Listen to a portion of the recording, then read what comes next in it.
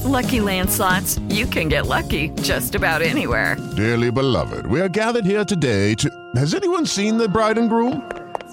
Sorry, we're here. We were getting lucky in the limo and we lost track of time. No, Lucky Land Casino, with cash prizes that add up quicker than a guest registry. In that case, I pronounce you lucky. Play for free at LuckyLandSlots.com. Daily bonuses are waiting. No purchase necessary. Void where prohibited by law. 18+. Terms and conditions apply. See website for details. Okay, round two. Name something that's not boring. A laundry? Ooh, a book club. Computer solitaire, huh? Ah, oh, sorry. We were looking for Chumba Casino. That's right. ChumbaCasino.com has over 100 casino-style games. Join today and play for free for your chance to redeem some serious prizes. ChumbaCasino.com. No purchase necessary. Void where prohibited by law. 18+. Terms and conditions apply. See website for details. You're listening to The Gold Derby Show on the Gold Derby Podcast Network.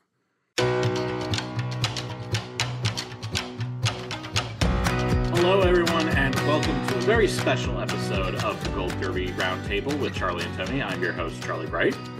And I'm your host, Tony Ruiz.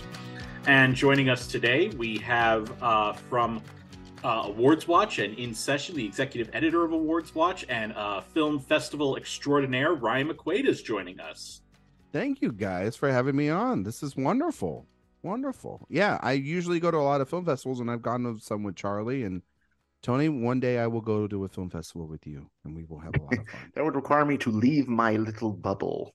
Yes, we'll burst it one day, and then we'll get you out, and we'll get you in the wonderful lines. Even Glenda, the Good Witch of the North, had to leave her bubble. So you know what? True. Thanks. True. But she's the villain of those movies. No, I'm just kidding. Well, yeah, some people think that Glenda is actually the villain of that story. But anyway, we're not. That's a story for another podcast. Another time. So we will be talking about some film festival stuff in just a little bit. But Tony, I believe, do you have any any news items that you wanted us to discuss before we get into that? Well, today in the news, it was with the Oscar season just ending, we got our first little bit of news that directly impacts the Oscars next year. That's right. Martin Scorsese's long-awaited follow-up to The Irishman, Killers of the Flower Moon, has set a release date. It will release in October. It will start limited, then go wider, and will eventually be streaming on Apple TV+.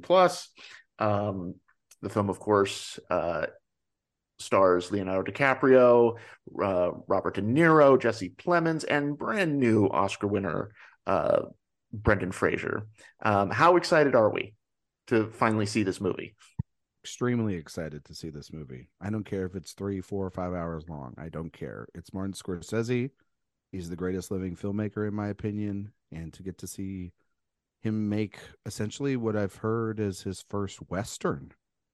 It is. And if you've read this book, Killers of the Flower Moon, it's an insane story. And that Oscar friendly spot of the first week of October, kind of like where Tar was at and Joker's been and A Star Is Born over the last couple of years, has been really good.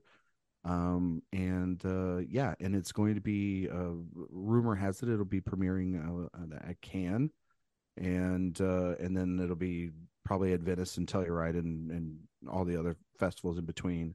I'm really looking forward to it. I can't wait to see it. I mean, it's a new Scorsese movie. How can I not be excited for it? It's just, it's... Be the person that says that they're not excited for it.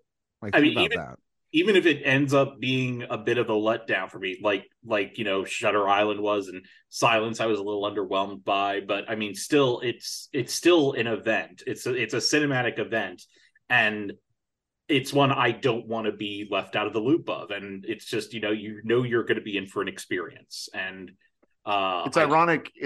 It's ironic because he's doing it.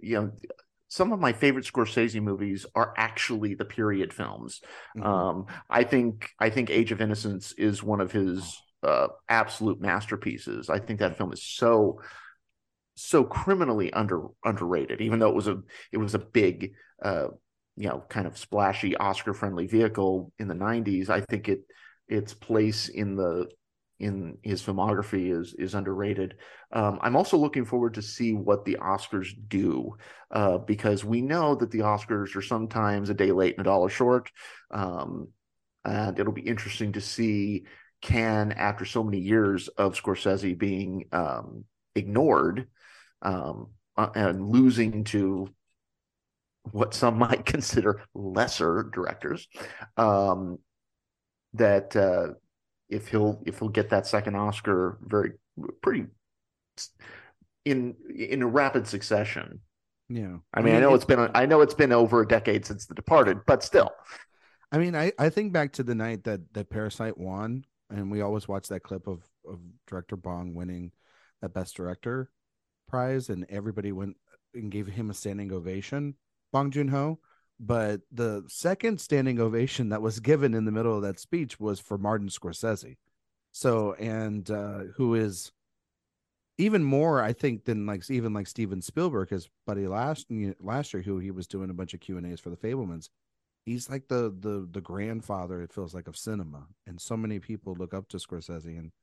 And I agree with you, Tony. Like a movie like The Aviator, for me, another period piece too, is one of my favorite films of his, and I love Age of Innocence. But then it's kind of like the blending of, it's like the blending of both worlds. Like you get the period senses of Scorsese with, of course, the crime nature of what and violence that people known him for too. So this is going to be an unrecognizable Leonardo DiCaprio from what we've already seen, right? Like you can't tell in that photo that that's Leonardo DiCaprio, clearly being sarcastic.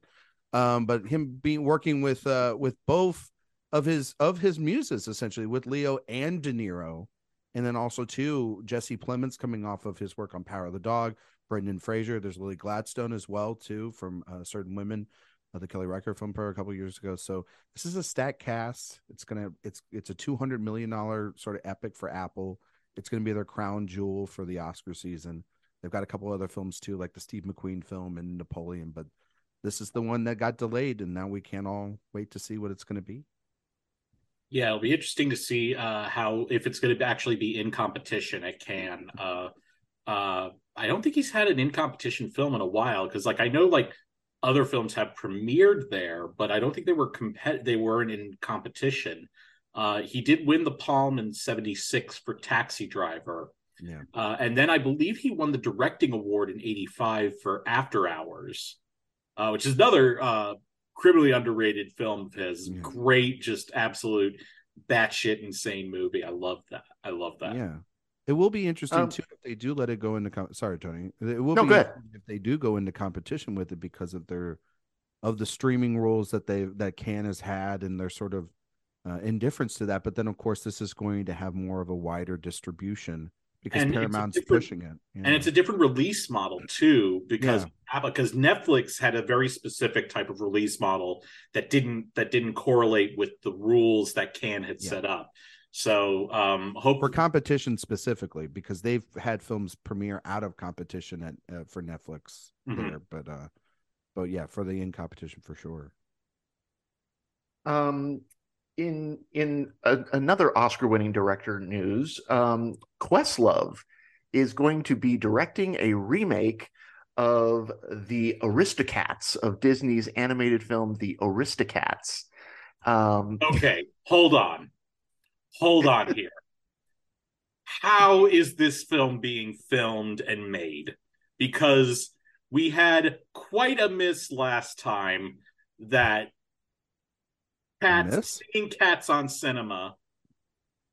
I don't know what you're talking about. There was a masterpiece that Tom Hooper did in 2019. It was, or a casterpiece, as I like to call it. You're done. You're done. I think Questlove is going to call Tom and be like, "Hey, man, how do I make cats sing and dance with cockroaches on screen?" And I think that, well, you know that you're in for a treat either way when you see the phrase in the announcement that it will be a blend of live action and CGI, because that worked so well the last time. It really is just the worst idea possible. It really, I can't just have Andy Serkis play everybody. You know what? Fair. I think that would be fair. No, they've got to stop doing the live action films. It or really is calling not them live action, because they're not really live action. They're just live CGI action, and also too. Well, I mean, I guess Peter Pan's like a live action, so you could say that's coming out, the Peter Pan and Wendy film from David Lowery this year, but like maybe in the Little Mermaid one, but like it's so unoriginal to do that, and I just feel bad for Questlove, because ever since he's gotten handed that Oscars, he feels like he's getting a raw deal here, and to have to do Please, he this got a for raw this- deal the way he was handed the Oscar. Yeah, that's what I'm saying, is that like, it's nobody remembers his speech. They remember what happens, a couple minutes before that. But like to then go from this really great documentary to this is it's a real He's sad also state of executive. affairs. He's also executive producing the film. So I wonder if this is like a passion project for him. But what I wonder is, not that many people remember the Aristocats. I mean, not a lot of people under 40 even are like, that's a remake of what now? I'd say under 30. Plenty of people of my generation know. I don't know. I think you guys are underestimating the TikTok generation. They're really like, that's the high, like it's Beauty and the Beast and it's Aladdin and then it's the Aristocats. Like those are like, I'm just totally kidding. It's not. I will say, not a movie nobody cares about. With the way we're reacting to it, the expectations could be so low that this could actually blow us all away. Listen, I can't wait for it to top Avatar at the box office. All right, let's just call it like it is. There's that James Cameron feeling that we've been missing from you, Ryan. There you go. We do need to, I was debating about which crazy story I would talk about. Gwyneth Paltrow on the witness stand complaining about missing a half day of skiing, which I think my favorite response to that was somebody saying, next season, American Horror Story, missing a half day of skiing. Ryan Murphy's already got 6 scripts ready to go for it. Probably. No, it's American Crime Story. Yeah, exactly. There you go. Yeah. And 9 Golden Globes goes to Ryan Murphy for that one.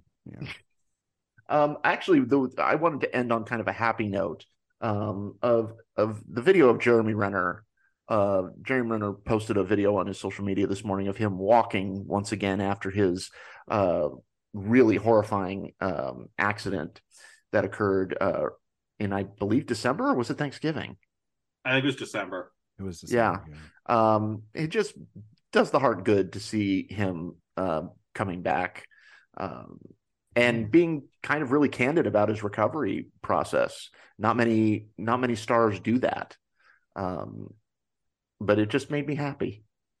Yeah. It makes you happy that he's okay and that he's getting better. And I mean, what he did was such a thankless act, and yeah, just speedy recovery all the way through for him. Yeah, I mean, I feel like a lot of us have forgotten how genuinely good an actor Jeremy Renner is. I think both his Oscar nominations are immensely well deserved. He's incredible in The Hurt Locker and The Town. I hope we get a good reinvestment in him as an actor, outside of Marvel movies. And, if he gives us another great performance, I'm very willing to forget the pop star phase that he went through a couple of years ago. So, we'll wait and see about that. He is actually doing, if you have not checked out Mayor of Kingstown on Paramount Plus, the Taylor Sheridan drama, he's very good on that one. In a role that in a lesser actor's hands, I think would be less interesting, but he's so good in that show.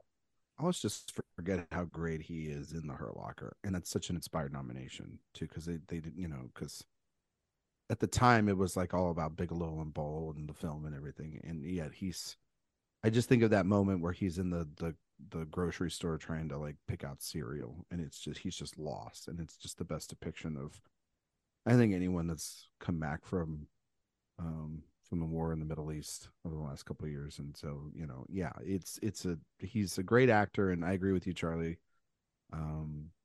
He should get more roles, some more meat, rather than just, being Hawkeye, or selling weird, like, doesn't he sell like weird liquor or something too? And he's like, he does a lot of weird side jokes. Didn't he sell an app? Glass Onion. I think that's a joke in Glass Onion. Okay, but he did like he had like an app thing going on too, right, or something. Anyway, just hope like if he gets like a role, maybe he could have like his moment, kind of like Brendan Fraser did this year, like a comeback and everything too. So, but yeah, it's just good to see him walking at least and everything too, on the road to recovery. And so that brings us to the end of the news segment. So now we're going to talk about two festivals that just came around, that just happened recently. Sundance Film Festival out in Park City, Utah, and South by Southwest in Austin, which just wrapped up last week, I believe it was. These have become very important. They've always been festivals that have had amazing movies come out of them, but recently we have really seen a lot of Oscar winners come out of them. Sundance, a lot of The Father premiered at Sundance in 2020, before the pandemic hit, and that's where a lot of that buzz started for what eventually became Anthony Hopkins' second Oscar-winning role. We also had Coda came out of Sundance, so did Summer of Soul. And this year's Best Picture winner, Everything Everywhere All at Once, came out, had its premiere at South by Southwest last year. So, Ryan, as someone who went to both these festivals, we know Sundance is one that's geared more towards independent cinema and getting distribution for those smaller films. Could you just take a little bit, just explain to us, what is the premise of South by Southwest? Yeah, so South by Southwest is like essentially like a really cool festival. That's what I just like. It's a good vibe, It really started off more as like a music festival, and then it sort of transformed into a film festival, and now it's a technology and an education festival, and along with those other components. And it's really just this giant beast that takes over for 10 days in the heart of downtown Austin, Texas. And I mean, this thing has had enormous events over the last couple of years. In particular, it's been something too to kind of really celebrate genre filmmaking, as well as also still a lot of small independent films that come out of here as well. It embraces comedies, it embraces heartwarming sort of crowd pleasers, and horror films and everything in between. And literally, when you talk about everything in between, you then mention Everything Everywhere All at Once, which I mean, it was kind of a big deal, that movie last year, because not only was it the premiere of the 2022 South by Southwest Film Festival, but it was also the first time that they had been at the Paramount Theater. We had been at the Paramount Theater, meaning the audience there, for 2 years, because the first film festival to shut down because of COVID was literally South by Southwest. It was like the day before the day before they were about to do the festival in 2020 was when the festival pulled it. And there was a lot of talk that it might not stick around and might not be here. They've done hybrid festivals the next year in 2021, and they came back in full force last year. And I can tell you this, Tony and Charlie, being in that room in 2022 for Everything Everywhere All at Once, it was like being at a rock concert. And literally there's a scene with rocks on the screen, so it was like a rock concert. I swear to God, if I hear that on other podcasts, I'm coming for you. No, you heard that joke here first. But no, I thought that night was so special, and it showed that it carried the momentum for a movie like that all the way through. But then you had movies like X, which was Ty West's film, and you had The Unbearable Weight of Massive Talent premiere there, and you had The Lost City, which became a sort of marginal hit, and then you had Marcel the Shell with Shoes On carry over from TIFF the year before over there and have a North American premiere. So it has the ability to sort of debut a lot of the like maybe fan favorites or films that are going to be talked about later in the year, but it hasn't had a lot of like Oscar success until this year, because Sundance is sort of known for that, as you both know, for really a lot of, you know, movies like Call Me by Your Name and The Father, like you mentioned, and various other films in between, like Boyhood even. But yeah, no, the last two Best Picture winners have come from these two festivals, in Coda and obviously Everything Everywhere All at Once. And it's not, and they've been historic year-long campaigns that have kind of now given us to the point where we can start talking about, well, if a movie can come from Sundance and it can come from South by Southwest and it can come from anywhere, essentially, because we've seen Cannes winners, we've seen obviously all the fall film festivals dominate. So it really kind of gives you a little bit of hope. It's like any film can win. And we've been close before. Like Get Out was the film that was at in 2017 that I thought was really close from Sundance. And then obviously Peele had Us come out, and Booksmart and a bunch of other films from 2019 slate. They just didn't translate to Oscar wins, but they were huge in terms of, you know, people's favorite films of the year and stuff. But yeah, now you're kind of in a position of like, which one of these movies are going to be the next Everything Everywhere All at Once, you know? And well, and I wonder, and I don't know if that'll ever happen, but you know.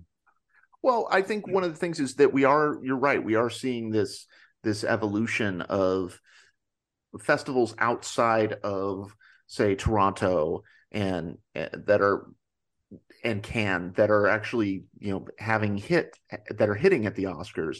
And I wonder if that is also, I think, attributable to the change in the Academy membership. You know, the Academy membership is much broader. I think that it would have been a lot harder even 10 years ago for something like Everything Everywhere to win at the Oscars. I agree. So do you think that expanded voter base has a more kind of, you know, allows room for some of these different types of films to break through? Yeah, I think there's a lot. That's a very heavy question, Tony, because there's a lot of avenues you can go with it. I think that yes, the voter turnout and the type of voter that's voting has dramatically changed, and rightfully so. I mean, to have more of a diverse Academy to represent the audiences that are seeing these films, you know, regularly in the theaters when it's released, and to have more of a diverse opinion. I mean, the Academy is still an average middle-aged white dude on the average, but you know, every year the membership gets added to a couple of new 100 or 200 or 300 or 600 members that are more diverse than the year before, more women than the Academy, or more international, and I think that helps. I think an expanded lineup helps too, because, you know, a movie like Everything Everywhere All at Once or Coda, I don't know how they do in a year of 5, you know what I mean, when you really have to crunch it down. Or I mean, obviously Everything Everywhere All at Once, it shows that, you know, the movie had so much momentum and was the movie of the year,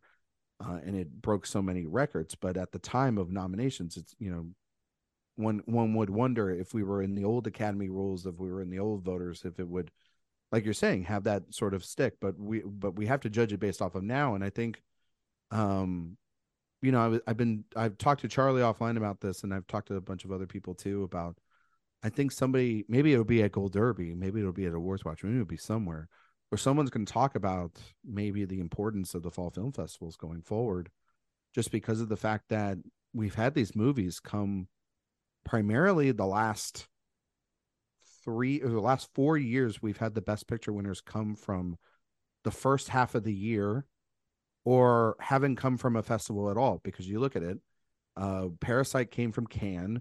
Nomadland, even though, yes, there was a Telluride, it was all virtual. Like everything was virtual that year. And we had a pandemic. And then South by Southwest with Coda. Sundance with Coda, and South by Southwest for Everything Everywhere All at Once. So it's like the last 4 years with that membership change, there's also been a change of how a movie connects with the Academy. And it really just comes down to just like what movie primarily moves them the most.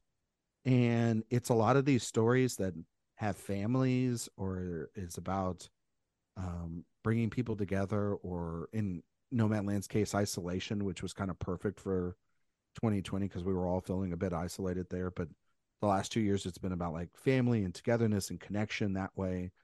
I don't know if like we're going to see just a run of family, quote unquote, films over the next couple of years. I don't know what the family film is this year. Maybe it's the Iron Claw from Sean Durkin about the Von Erich wrestling family. I don't know. But who knows? I think it means that, for years, us Oscar pundits have wanted variety in what could be a winner, what could get nominated, what can, like, the movies from the first half of the year have a shot to compete with the 900 films that premiere at film festivals at the end of the year. And it's looking like that is the case, which makes it very exciting because the possibility of you seeing the Best Picture winner could be at any point in the year. And I think that's kind of a cool thing. That's kind of what it used to be. You have like a movie like Silence of the Lambs premiere in January or February. February 14th. It was a Valentine's Day release. Exactly. And I still say to this day, everybody, if you want to take them out, it's like the most romantic film of all time. Who doesn't want to just see, Buffalo Bill on Valentine's Day? Anyway, no, I think that every year is different, obviously, but to have that ability of being like, yeah, it could come from Cannes, it could come from South by, it can come from Berlin, it can come from, Telluride, it can come from any of these places, or it could just be a movie that gets released. And I think what it's also been showing in recent years, especially with something like Get Out, Call Me by Your Name, and especially with Everything Everywhere All at Once, is that there is the potential that for whichever studios or people or PR firms are managing these campaigns, that it is possible to keep the names up there, especially with Everything Everywhere, because and Get Out, because those, unlike the others, came out where they premiered there, but then they came out later. Like, even I believe Coda didn't premiere on Apple TV until August, I think. Yeah, it was like an August release date. It was right before the fall festivals. Yeah, but Get Out came out in February. Everything Everywhere came out in March, and and I think those were probably the big, in addition to the genre bias, I think probably those early release dates probably were the things that were potentially their biggest roadblocks. And what was it Blumhouse that had Get Out? It was Blumhouse, and what A24 did with Everything Everywhere was just astonishing. And the way that they, you remember at Middleburg, they had a screening of Everything Everywhere All at Once. And Stephanie Hsu was there. And Stephanie Hsu was there. Mm-hmm. So they were working on keeping that in the conversation throughout the whole time. Yeah, and even Michelle Yeoh was at TIFF getting receiving an award, and she was at Telluride with a anniversary screening of Crouching Tiger, Hidden Dragon. Like they, Telluride, she was there for that. And then so it's like she was never not there. Like she was always there. And that film was always represented throughout the year. Yeah, I mean, and that's the thing too, Charlie, is that the movies not only premiered pretty early, because like Everything Everywhere All at Once premieres like in late March, early April, in some places. The movie becomes a box office hit, and it carries for 3 to 4 more months, and people are finding it and discovering it, and then it comes out on VOD and then on Blu-ray, and then people are discovering it there, and then before you know it, certain movies have gone out of the race, or have gotten delayed, or some movies are not as reviewed as we thought they were going to be, and then it's kind of like waiting there for it to be anointed. And that's the kind of the same thing that happened to Coda. Like, got great buzz, a little bit of kind of forgotten about, then it releases, people remember it, kind of just stays alive long enough in the conversation, and then it just, like, at the last second, it just kind of pounced. But the thing about it is what we've seen the last 2 years, 3 years, even 4 years, is that if they like something and they find it, they have no qualms now whatsoever to give it as much love as they want. Like this past year is a perfect example of, like, they'll give it 7 Oscars, which is the most in, like 15 years. They don't care anymore. They're just gonna do what they want because of the movies they love. And that's kind of great. I mean, it hurts us in terms of predicting or stat lines or whatnot, but for as lovers of cinema, it's kind of like, oh, okay, yeah, everybody kind of thinks that this is the best movie of the year. Yeah, let's give it everything. Yeah, that's kind of the feeling that I've had. Is one of the things that I grow tired of people saying is that something can't happen, that something is, statistically unlikely to happen. The big thing that a lot of people were saying this year with Everything Everywhere was that, Everything Everywhere is going to win Best Picture probably, but no film has ever won Best Picture and won 3 acting awards. I was like, now's the time to do it. Yeah. We've had so many, firsts, so many statistic breaking events at the Oscars just in the last 4 or 5 years, that I think, a lot of the old tea leaves that we have relied on. And of course, it's going to be different every year. There's going to be years where BAFTA matters, and then there's going to be this year where they were an afterthought. So I think what's going to be interesting to see with a lot of these festival films, and I was just looking at the list of which ones have been acquired and by whom, to see, what breaks through, what do they rally around, what's the one that, in the immortal words of Sally Field, do they really, really like? Mm-hmm. Yeah, no. And I mean, Tony, you're absolutely right. Cause history is a great thing. We had tons of history this past year, and it's so great to see what will be the next thing. And I think going back to your question is that when you have change in a voting structure, when you have the members change, then history is going to change a lot, because it's going to be a lot different, maybe skew younger, maybe skew more less traditional. I don't think like 10, 15 years ago, a movie like Shape of Water or Everything Everywhere All at Once wins Best Picture. I don't even think something like Moonlight can win Best Picture, or Parasite. These movies that have won in the last 6-7 years are a product of the Academy realizing that they needed to broaden who is voting for the best film of the year. And I know it correlates a lot with Oscar so white and a lot of the various complaints there. And there's still a lot of progress to be made, but the Academy, give them credit, has made a ton of strides, more than a lot of other organizations. Because you mentioned BAFTA. I mean, like, good Lord, a person of color did not exist on their ballot for a winner this year. And I mean, yes, they did sort of pinpoint us to the fact that All Quiet on the Western Front was going to win 4 Oscars that night. So that at least let us know that that's their influence on the year. But also too, it's like, who was the last telecast? SAG. Who won all the acting prizes? SAG, the SAG winners. So it's all about just momentum and everything too. And it goes back and forth, but yeah, no, we're in a really, like, this year is going to be so exciting because there's so many great films that have come out already, that are about to come out, and you kind of just sit there and go, like, I could give you 20 films that I could think could be nominated for Best Picture. I could be dead wrong about all of them. I really could. I could be dead wrong, because it looks like just an absolutely stacked year. And then the movies that have already premiered. Then tell us about that. What did you see that you loved? Well, do you want Sundance, or do you want South by? Give us your top ones for both of them. Well, I will say that there was one film that I did not get to see at Sundance, but from what I'm hearing and everyone talking about it, it's a movie that I think that everyone's going to be keeping on their radar. It's also an A24 film, and that's a movie called Past Lives from Celine Song. And this is a movie that did really, really well. It's got a Metacritic score right now of 95. And it's a romantic drama about just 2 deeply connected childhood friends who were apart for many years, and they reunite for 1 week. And it's getting a lot of comparisons to The Farewell, and a lot of the comparisons to like the Richard Linklater Before movies. But also too, it's it has a trailer out and everything, and it's a movie that I can see already through just the 20 seconds of the trailer, because I'm trying to go into this movie blind.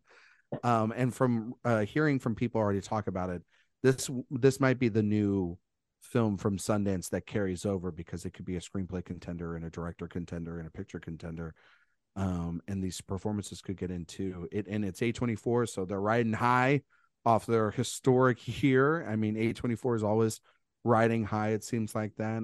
They have another film that I was really high on, and I think that could be a big indie spirit play, and that's All Dirt Roads Taste of Salt, which is this film by first-time filmmaker Raven Jackson.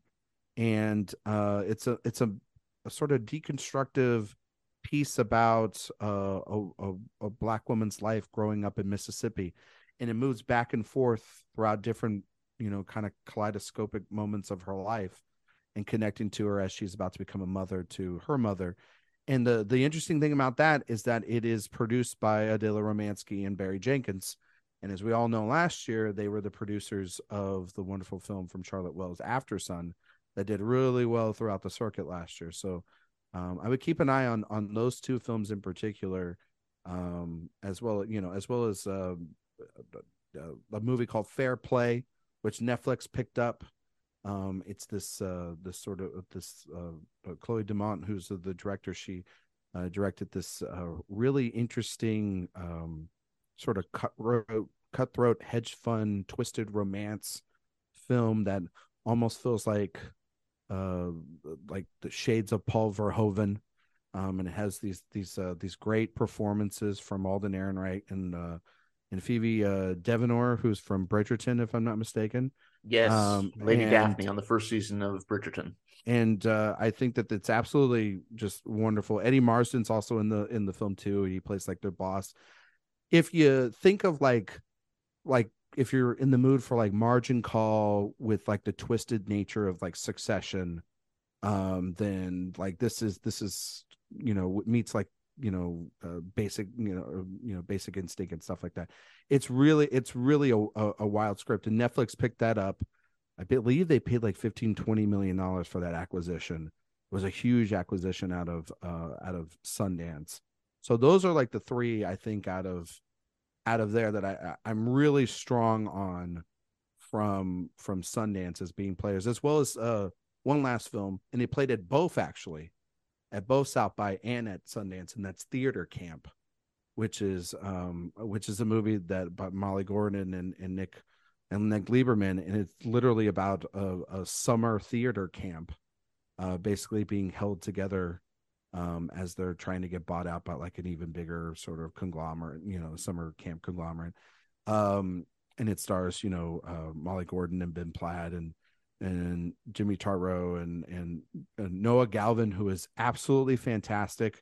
It's going to scene steal everyone this year. It's going to be just everyone's going to see that performance and just going to be obsessed with it. If you've ever been in technical theater in your life, or if you've ever been on a stage in your life or ever done theater, my God, are you going to feel seen? But it's an absolutely hilarious film, and it's got a lot of heart to it as well. So it's kind of got that Coda vibe to it, you know what I mean, as well, where it's like it's a very specific thing, but it's also like it catches the right amount of momentum. It could be something that is a very much an audience pleaser, that's for sure. So, so what about the ones that you were high on from South by? Man, South by was I think like a really phenomenal fest. Like obviously have to point out the movie that came out this past weekend that had its North American premiere there. That was John Wick Chapter 4, which the Baba Yaga himself, Keanu Reeves, and director Chad Stahelski were there and sat with the audience. And again, another just like wild ride. I know that everyone's been championing already the Oscars to finally include a stunt category. But also, I would like to say that the sound work and the cinematography for John Wick Chapter 4 is something that we should deeply consider. If we can consider like Dune and movies like The Batman from Greg Fraser, and obviously the work of like somebody like Roger Deakins, who's worked in action for a lot of them. Dan Lauston's work here in John Wick Chapter 4 is gorgeous. I mean, some of the best lit action sequences, when most of them primarily take place at night, that you're going to see this year. So there was that, and then obviously the movie that everyone's kind of been obsessing about, I feel like, since it was the closing night film, which was Ben Affleck's Air. Let me re-say that. Academy Award winner Ben Affleck's Air. Two-time Academy Award two-time Academy Award. Maybe he's going to be more. We never know. This movie, of course, follows the. I know that this sounds really stupid, and I know everybody kind of rolls their eyes, and there's been making a lot of jokes about it, but it follows the story of, at the time, Nike, which was like not the best company in the world, not the shoe conglomerate we know they are today, courting Michael Jordan, then, who was a newly member of the NBA, to sign a shoe deal, and it was going to be the first ever shoe deal specifically targeted at one athlete, and how that deal sort of changed not just basketball and Nike as a company, but changed the modern athlete and black athletes and clothing and everything, and changed the world essentially. And I have to say this is that it sounds really silly. It sounds kind of like a stupid premise. It sounds like, oh, okay, we're just supposed to like root for this billion-dollar shoe company now and all this stuff. But at the time they weren't that. They were a scrappy underdog. And it kind of reminds you of, of the movies that the Academy kind of loves. It's also from a director that's won Best Picture before. And he's very, very comfortable in this directing chair. It's a very confident direction from Ben Affleck. You have, I think, an early contender for SAG Ensemble here. Ben Affleck is great as Phil Knight, but it's really Matt Damon. He's the lead of this movie, and he's giving one of the best performances he's had in a long, long time, probably since The Martian. And then Jason Bateman, Marlon Wayans, and but then also Chris Tucker, who is fantastic. But obviously the MVP, if you're going to cast her in a film, Viola Davis, who steals the show with a couple of scenes that she has with Damon, and towards the end of the movie too. Wickedly good script, lots of great needle drops, lots of 80s and 90s clothing. You know what I mean? It's very much a period piece too. It's an easy breezy movie that goes really, it's an hour and 40 minutes and it goes by quick. It's got just kind of like what you would think an Academy would want. So yeah, I think it could be a player. I don't think it's Amazon and MGM, and they're really banking on this being a success at the box office, because they're going to fully release it there. I think it could have the wheels to do it. It's a really, really good film.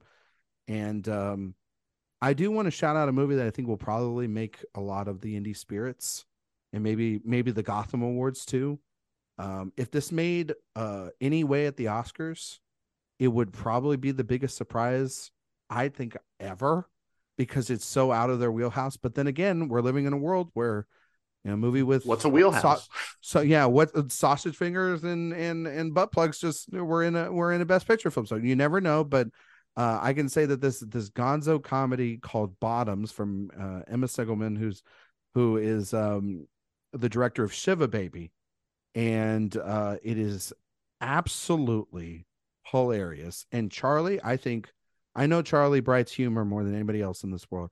I think you're going to absolutely adore this movie, because this movie is like, at times you kind of get into it, and it's basically about these two unpopular queer girls that in their senior year they start a fight club, and in order to start this fight club, you don't need to say anything else. But they do it so that they can attract the cheerleaders from their school and try to date them, right?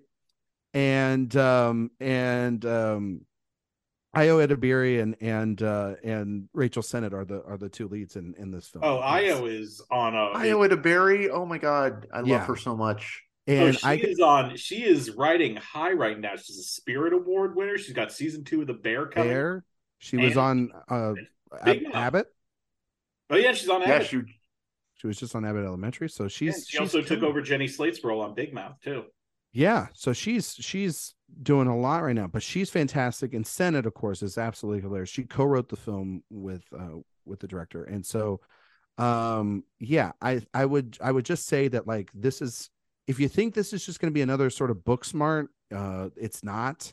It's actually kind of deconstructing and criticizing movies like Superbad and Booksmart. Is very very, you know, taking down of hyper masculinity in movies like this, and even feels a little bit like the scary movies that we grew up with, or like the lampooning films that we saw a lot, or Mel Brooks. Even like, it feels the scary movies. You mean the scary movie franchise, right? The scary movie franchise, not like horror movies, like the scary movie franchise. Like, it feels like that because there are so many jokes that are in this movie, and there's so many jokes in the right in front of you, and then peripherally around the frame, behind the scenes and everything. There's like 3 or 4 other jokes, and it sounds like a Lord and Miller setup almost. It really, it kind of is. And if you've seen Shiva Baby, which is a good movie, it's a good movie, but it's not. It's more grounded than this. This is Gonzo, and this is insane that somebody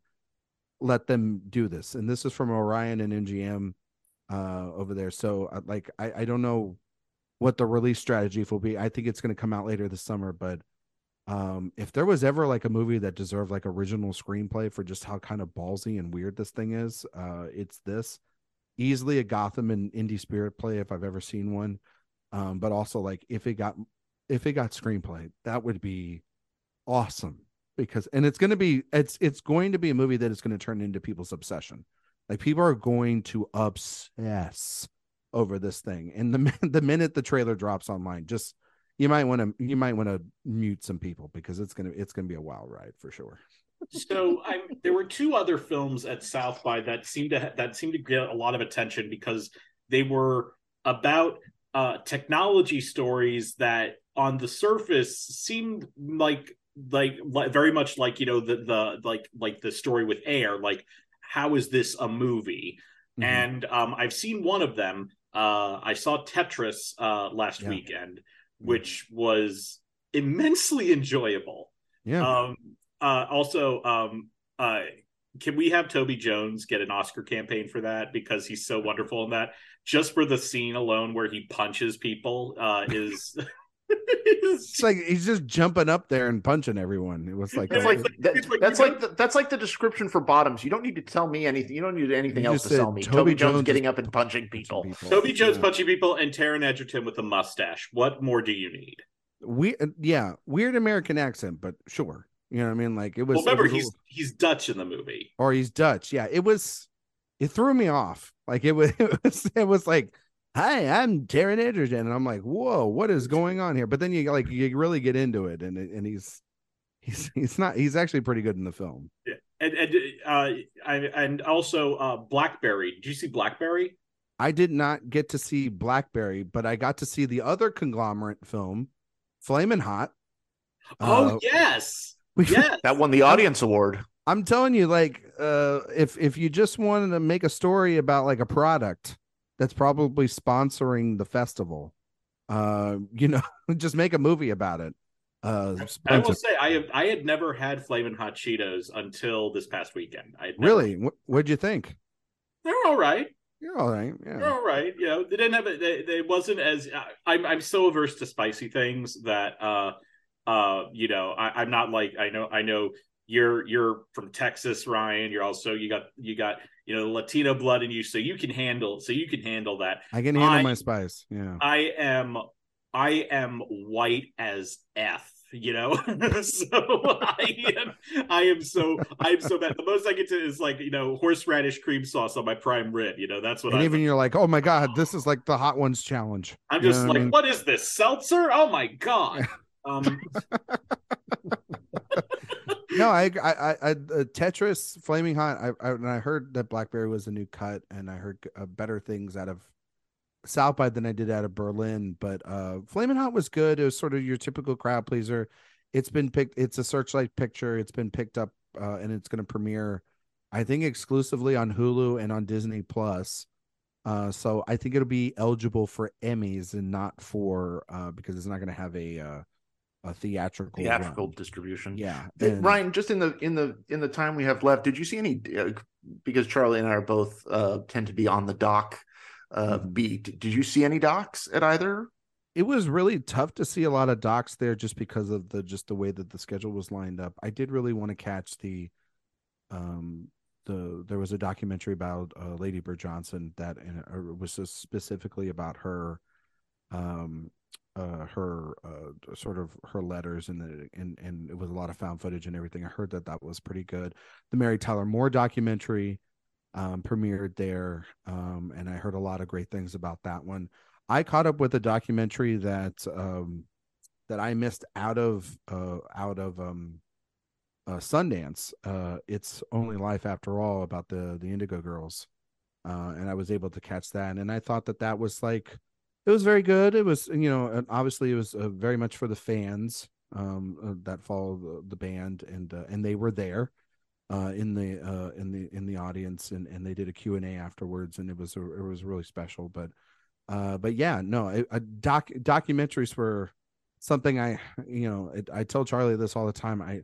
I try to do better with documentaries at these film festivals, but then they have all these darn premieres that I have to go to for these movies with like, Chris Pine and Tilda Swinton in them, and it's like, all right, fine, I'll go to those, you know what I mean, and I have to cover those. But no, I do know that there was the documentary Black Barbie that was there.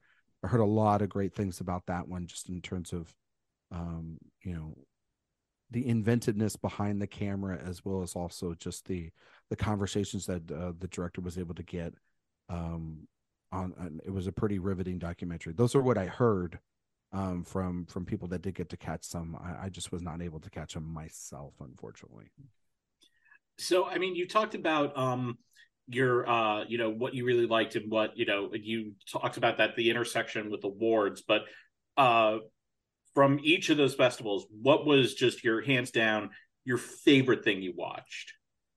Well, I will say, besides the films that I did mention, I do want to shout out Problemista, which was Julio Torres's directorial debut, and it stars him and Tilda Swinton, and what's it called again? It's called Problemista. Okay. And it's an A24 film. It'll be out later this year. And Torres essentially plays an immigrant who is living in New York City, and he wants to be a children's toy designer, but his visa runs out, and he has to take a job with this eccentric personality that is Tilda Swinton. And the reason why he helps her but out, who does she play? She plays an art critic, and her husband is cryogenically frozen, and is in like I'm telling you, it's out there. It's is in like a pod, and the thing about the company is that they'll put you in, but they don't know how to get you out. So you'll be frozen until the company figures out how to get you out of the frozen pods. Oh, so it's like the Hotel California. Yeah, it's like you can check out any time in your life and you never leave. But you'll wake up, it's like, you're still the same age you are now, but you'll be in the future.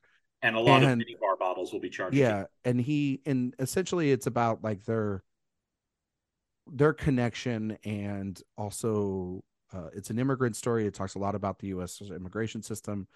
It's also it's also just about conquering your fears and being someone that's more introverted, having to sort of come out of their shell, and it's a very imaginative, because if Julio Torres' stand-up, it's very much like him, and it's very much in like the vein of like Michel Gondry and his films and stuff, but it's got a great heart to it.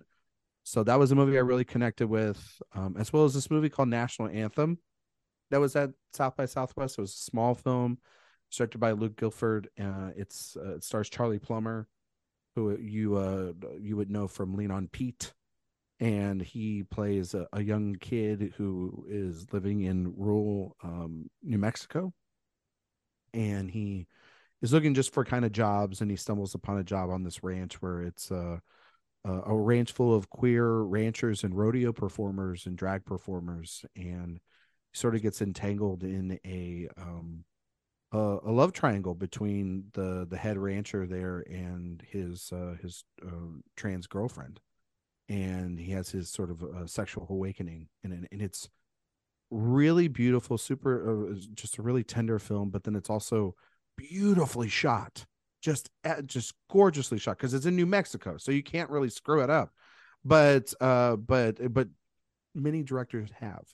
And this movie is it's got really just gorgeous cinematography, and it really also too, it doesn't lean into a lot of the tropes of these coming of age stories where like there's a third act twist and his mom, who's sort of like an alcoholic, could like turn on him in any movie. This movie has a lot of empathy behind it, and so I don't think it has a distributor yet, but if somebody can pick it up, it's a small little gem that I think people will really like. And then lastly, one last film real quick, and then this one's out of Sundance, and it was called Passages. It was the new Ira Sachs film, and it stars Fran Rosagowski and Del Alexopoulos and Ben Whishaw. And Ben Whishaw, I've heard about this film. Yes, this movie is like the most manipulative bisexual film I've seen in a long, long time, because Fran Rosagowski is married, and he's like a filmmaker, and his husband is Ben Whishaw, but he starts having an affair with a woman, and then his marriage sort of dissipates, but then he starts going back to his husband, and he's kind of, he's playing them both, and it's all about power struggles and dynamics. The best way I can describe it is just like, it's like a weird cousin almost even to like to like Tar, essentially. It's got a lot of those power dynamics in there, but it's not about conducting or filmmaking. It's just about more focused on the relationships, because that's what Ira Sachs as a director is mostly known for. He's incredible with the way that he can frame a relationship. Like, yeah.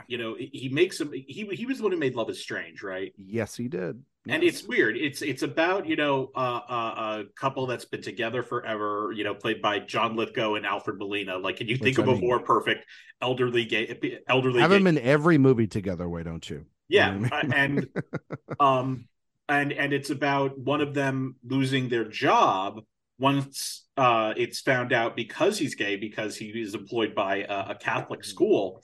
But it's not a message movie. No. It's that, which is weird, because normally when you think of a movie like that where those are the plot points, you think it's a message movie. But it like you said, it's really the examination of this relationship. Mm-hmm. And in Love Is Strange, it's about the strength of the relationship, trying to overcome that. And he does it in these amazingly intimate ways, and so I'm really excited for this. This sounds very interesting. Yeah, and it's also too, it like destroys the argument that people have online about like, do sex scenes really need to be in cinema? It's like, no, the way that these sex scenes are, they're very steamy, but they're also, there's a lot more under the layers, if I no pun intended. But there's a lot more there than just surface level stuff. It's really just a very, very, very interesting romantic drama, and almost just, it just has like almost a thriller element to it at times too. It's really good stuff. And Rosagowski is one of just the best unknown sort of like, one day we will give him his flowers. He was in Great Freedom. He does a lot of Christian Petzold films. Great German actor, and I think that the more people sort of get to know him as an actor, I think that this will be a movie that people start to really realize him, because it's in an English language film there too. So, but yeah, those were the films that I have been thinking about a lot. And there's, weirdly enough, a lot of these movies that I mentioned, I really want to watch again, because you see them one time and you really can't take them fully all the way in, but even still, they leave such an impression on you. Well, Ryan, we can't thank you enough for being on. This has been a fantastic review of these films, and I always enjoy talking with you. We always are talking, and I can't wait to see you again at Middleburg this year. Hopefully, we will again be able to have a room at that festival. Yeah. Nothing funny, but yeah. But also for real, it's much nicer to stay there at that wonderful resort. It's so great because convenience sake. Because then you could just because then I can get drunk and I don't have to worry about driving your ass home, back to my apartment. That's fair. But on those very not well lit roads. No. And I'm drunk. I'm completely hammered. No, I'm just kidding. No. No, it's always great to talk to you, Charlie, and Tony as well. I love talking to Tony. I never get to talk to Tony nearly enough. And yeah, I can't wait to be back on for the Aristocats live action remake. Talk about our most horrifying CGI, maybe top fives of characters of all time. Who knows? So Ryan, where could the good people who are watching and listening follow you? Well, if they're good people, maybe they shouldn't follow me. But no, they can follow me on Twitter, Instagram, and Letterboxd at Ryan McQuaid 77. You can follow my work over at awardswatch.com. I'm the executive editor over there. As I do a lot of reviews, as well as I am the master to the commander of the ship over there for the AW podcast. We talk about the Oscars and the Emmys, like you guys, as well as also do a lot of retrospective reviews and reviews of modern films and things that are coming in the theaters. Top 5 lists, all those fun stuff. We do movie drafts. The summer movie drafts coming up for us here in a couple weeks. That's where we all get to wager against each other to see what going to be the highest grossing films of the summer, and then the loser has to watch an embarrassing, probably awful film that the other team selects. So we like to have a lot of fun over there. And then if you also want to catch a lot of my other work, it's over at In Session Film, in the playlist, and Film Speak, and a bunch of other places. And thank you guys so much for having me on again. And Tony, what about you? You can read my stuff at goldderby.com and follow me on Twitter at GD Tony Ruiz, the name that most of my students like to call me. And I also have my writings at Gold Derby, and you can follow me on Twitter at Charles Bright. Thank you again to Ryan for joining us. We will see you in a couple weeks. We will be talking Emmys, and you will be seeing a lot more Emmy articles coming up on Gold Derby. So stay tuned for that. Thank you all for joining us, and we'll see you next time. For all things Hollywood competition and award season, head to goldderby.com and follow us on social media at Gold Derby.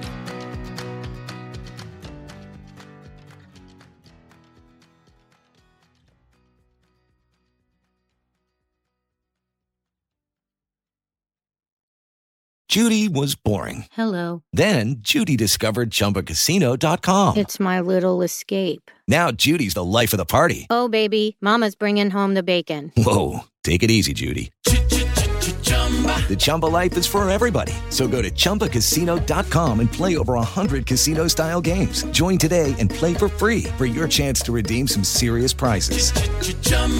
ChumbaCasino.com. No purchase necessary. Void where prohibited by law. 18+ terms and conditions apply. See website for details.